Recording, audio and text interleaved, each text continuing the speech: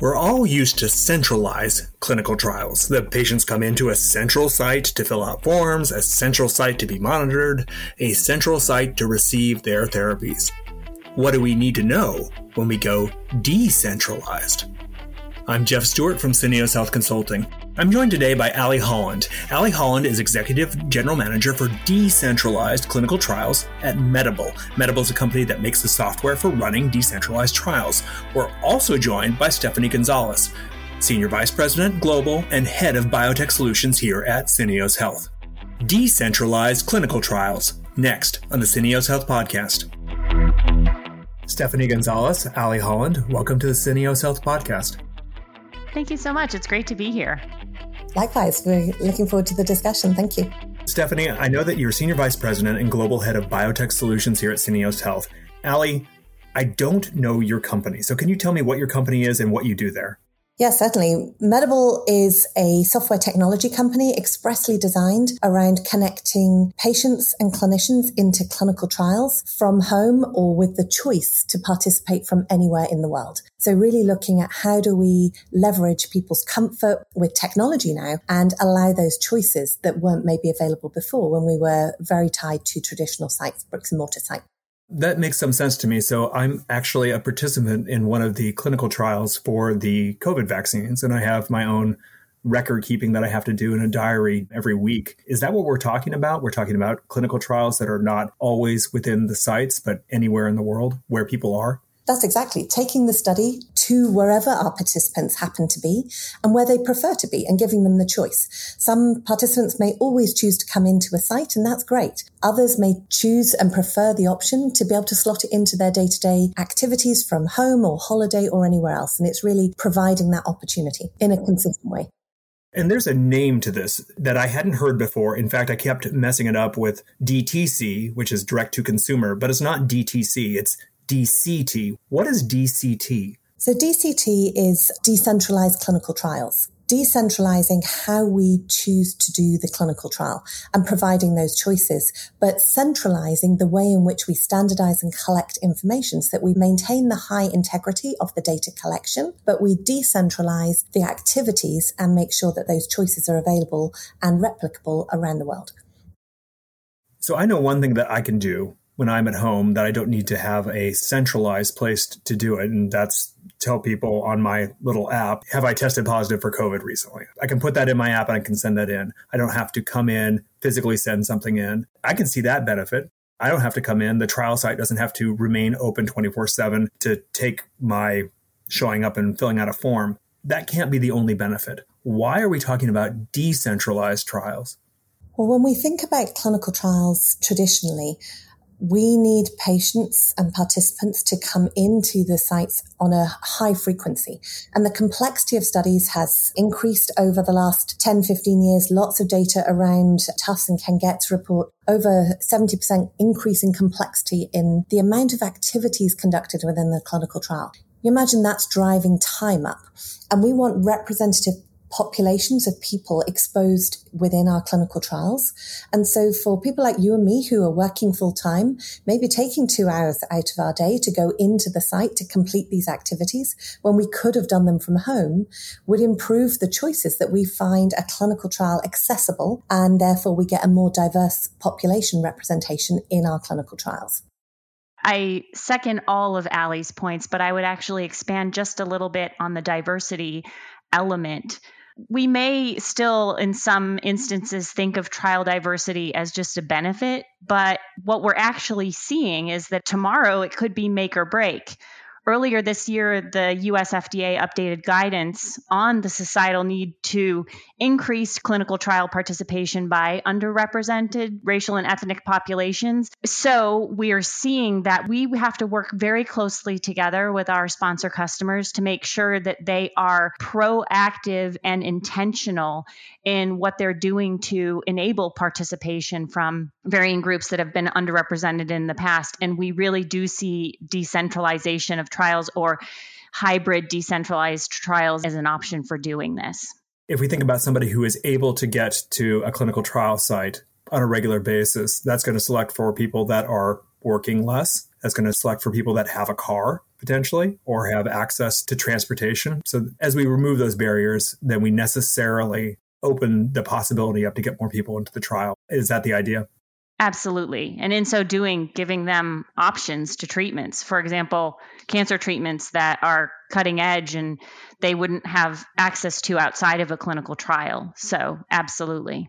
Yeah. When you think about cancer treatments, those are really intensive, life-changing treatments for patients. And so if we can give them the choice that maybe every second, third or fourth visit, they can choose whether they want to stay at home. And when they're suffering with chronic fatigue and they're exhausted and they just want to have more high quality time with their family, having that choice allows people to maintain participation in the clinical studies. We had a patient recently at DIA stand up and say they would have dropped out of the study if they had had to keep going every single visit to the site, and being able to have that choice to participate via a platform such as Medable really allowed them to stay consistent within the study.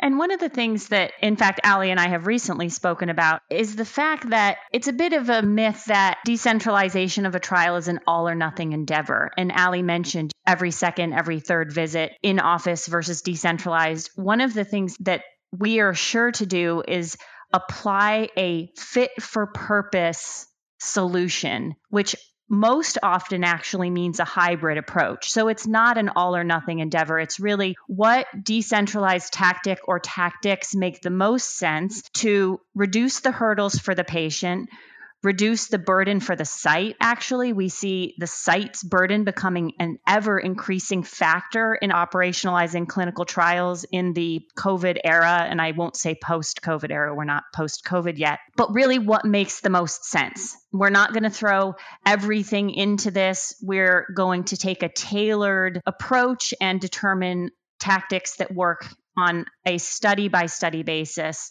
Again, considering those hurdles and also the final objectives of the trial in terms of data and endpoints and so forth. As we talk about things being purpose-built for the clinical trials, it makes me wonder what happens if, and this is a practical question, if you're handed a clinical trial that hasn't been designed for DCT.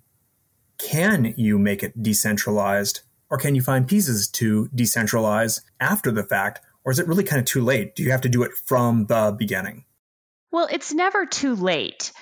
Now, I would say in an ideal world, and this is something that Syneos Health actually would strongly encourage with all of our clients because we're happy to participate in early engagement, but you're considering the approach that you want to take from a decentralization perspective at the point of even conceptualizing the protocol in the study, but certainly in developing the protocol synopsis and in writing the protocol, you really want to be as proactive as possible for the easiest implementation, the most effective and time efficient. But we certainly can also do that once we're in flight. So it's never too late. And in fact, we often have situations where we find once we do start running a trial that the hurdles, for example, to patient participation are higher than we anticipated, and we have to do something more to reduce them. So we implement decentralized tactics. But again, it's always ideal for us to be thinking about this proactively in advance so that the protocol itself is actually designed holistically considering the decentralized tactics that will be implemented. I'd fully agree with that, Stephanie. And I think there's always the opportunity to apply some of these activities to an existing or ongoing study or a final protocol study. And you think about what that might look like. That could be that we look at a consenting experience remotely, so that rather than having to bring all potential participants into the site to screen, if we have an indication such as NASH or Crohn's or ulcerative colitis disease, which have significantly high screen failure rates, that we could help to screen some of those patients at home until the point at which they reach eligibility. And we can share the consenting information with them, maybe via televisit, with improved comprehension and knowledge transfer around embedded media and videos, so that there's much greater opportunity for our potential participants to really understand what's going to happen in the clinical trials.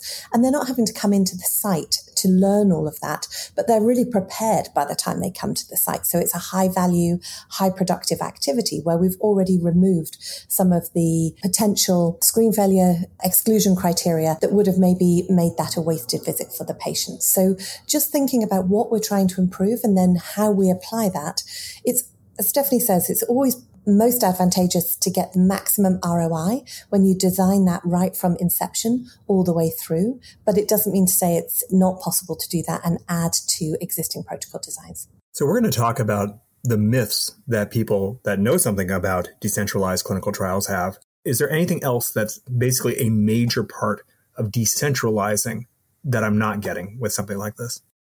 I can think of a couple, and I'm sure, Allie, you can add.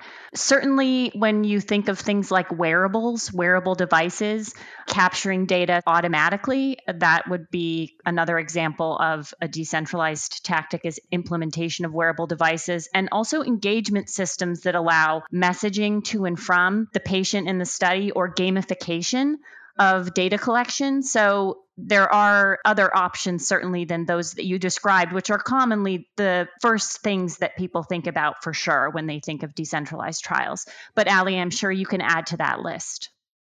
Yeah, we would certainly include the sensors and wearables. The ability for a participant to wear a patch or a watch or have a Bluetooth connected device sitting with them means that on their phone application, they get a reminder to say, hey, your blood pressure's due. Could you go and press on button, wear the cuff, or make sure you're wearing your watch?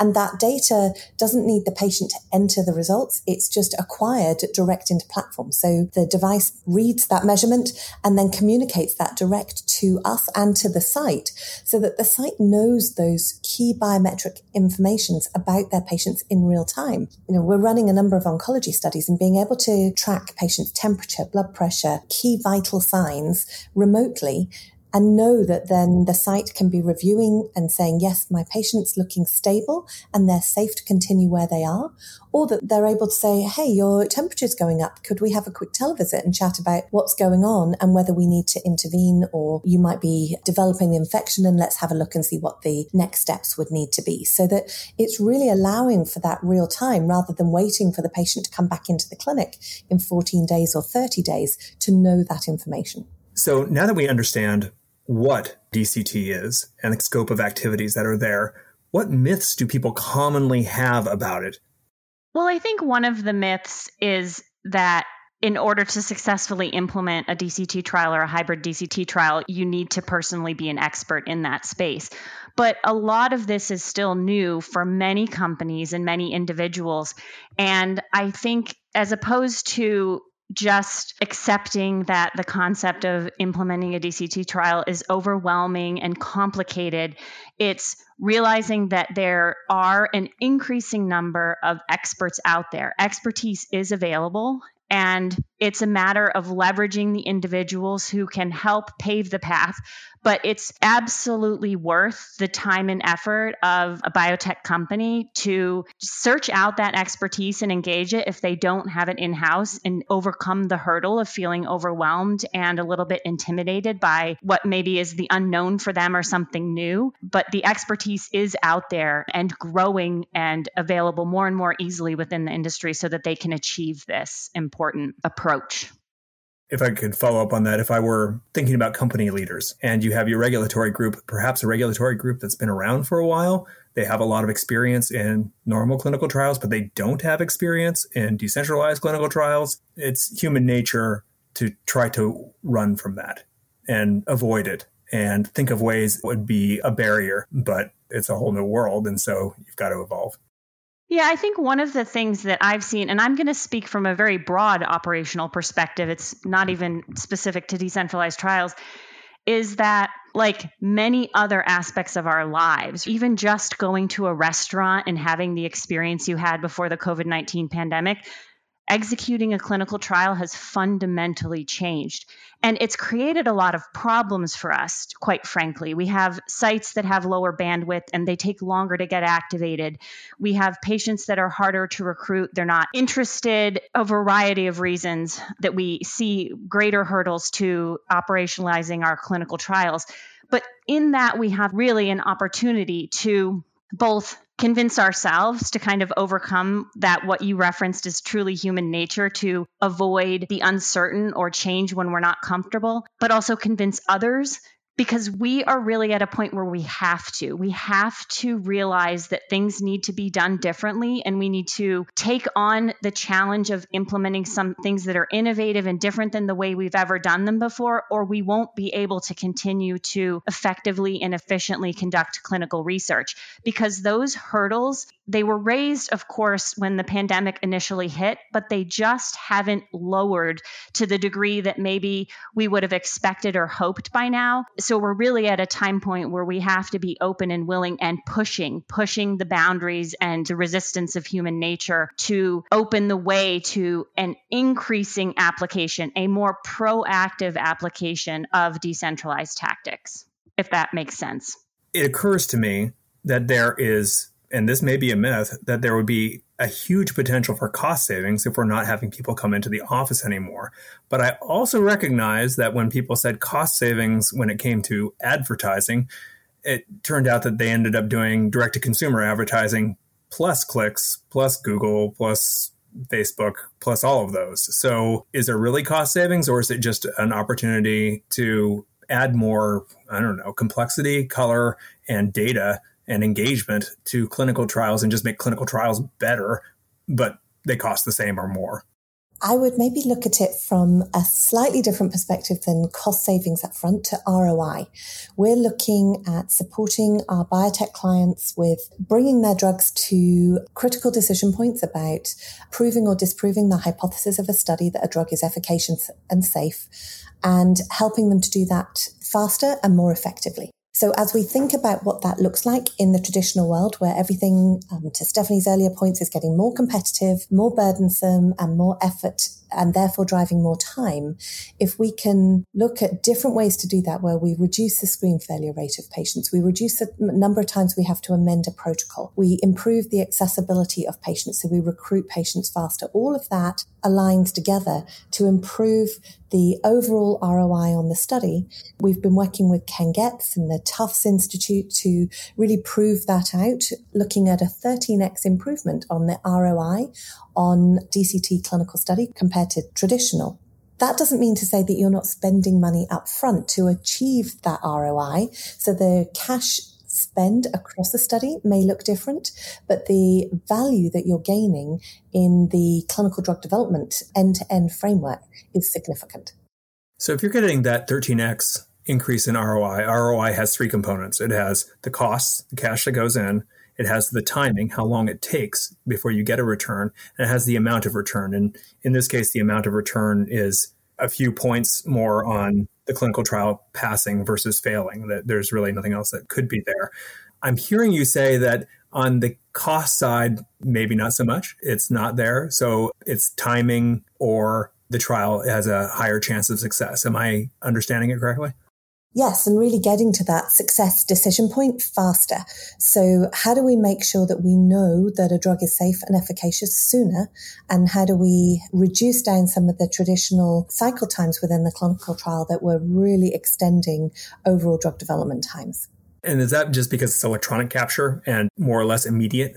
That's a factor to it, but also patient engagement, that if patients are better educated upfront about what's going to happen in the clinical trials, they are closely monitored. There's real-time decision-making about their progression through the study, and they have a greater sense of engagement in the study, and they don't drop out of the study. Then we get to the total data evaluability faster and with more comprehensive data that's more representative of the patient population expected.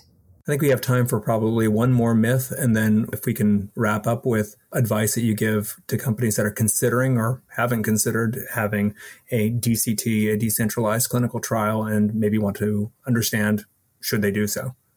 I think from my perspective, one of the things that we haven't focused so much on today, but is critically important, is really the voice of the patient and the voice of the site in this. There's a potential perception that a decentralized clinical trial is reducing the patient's connectivity with their clinicians. And actually, we see it as amplifying. We're providing more accessibility between the patient and the clinician to improve their care oversight, to improve the caliber of data and the real-time oversight and management of patients within the clinical trial. We all know that when a patient comes into a clinical trial, we want them to have a gold standard experience. As a result of participating in that trial, we want them to have a greater healthcare experience than in standard. And so by being able to offer them more insights into what's happening with their health over time, being able to really ensure that they feel valued for that participation is one of the key attributes of a DCT, and that we're able to provide more support, more framework, and really allow our patients to feel part of that scientific journey that they're helping to support as a result of their participation. And that for the sites, we're looking to reduce down some of the huge administrative burden that we've placed on them over the last number of years with excessive amounts of data collection, maybe even repeating data collection into multiple different systems so that the sites become a really administrative hub as opposed to a clinical hub.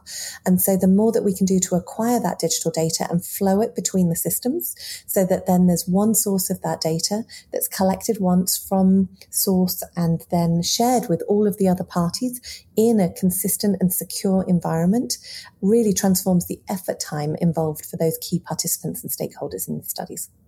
Stephanie, you get the last word. Any final myths to dispel and advice that you have for companies looking to be in decentralized clinical trials, DCTs? Yeah, and maybe mine harks back to that topic that I was speaking to before around the intimidation factor, right? Because I think there is at times the myth that we all have to embrace a decentralized approach fully moving forward because it is the future. And we have to be comfortable that at some point we will go fully decentralized. And I think that's actually also a myth swinging too far in the opposite direction. I mentioned this before, but the decentralized approaches should be fit for purpose. And in most cases, really what will be fit for purpose is a hybrid approach. There are clinical trials and types of medical assessments that in the near future will still be done in a hospital or clinic setting. Complex infusions for a cancer patient or imaging, for example. And so this isn't a situation where we have to strap in because we're going to go fully decentralized and that is the way of the future. So I think it's really getting everyone comfortable with the fact that it's a little bit more of a middle road, but also, as I mentioned before, overcoming the resistance to getting us moving forward to that middle ground. So this isn't an all or nothing endeavor. Well, thank you, Stephanie Gonzalez, Ali Holland. Thank you so much for joining us on the Syneos Health Podcast. Thank you for offering us the opportunity to be here to talk today. Thank you very much. I've really enjoyed the discussion today and the opportunity to share some insights with you all. That's all for today's episode of the Syneos Health Podcast. I'm your host, Jeff Stewart from Syneos Health Consulting. If you want to talk through a hard decision you're making at your life sciences company, you may email me at podcast@syneoshealth.com. For access to more future-focused, actionable life sciences insights, visit the Syneos Health Insights Hub at insightshub.health. Syneos Health, shortening the distance from lab to life.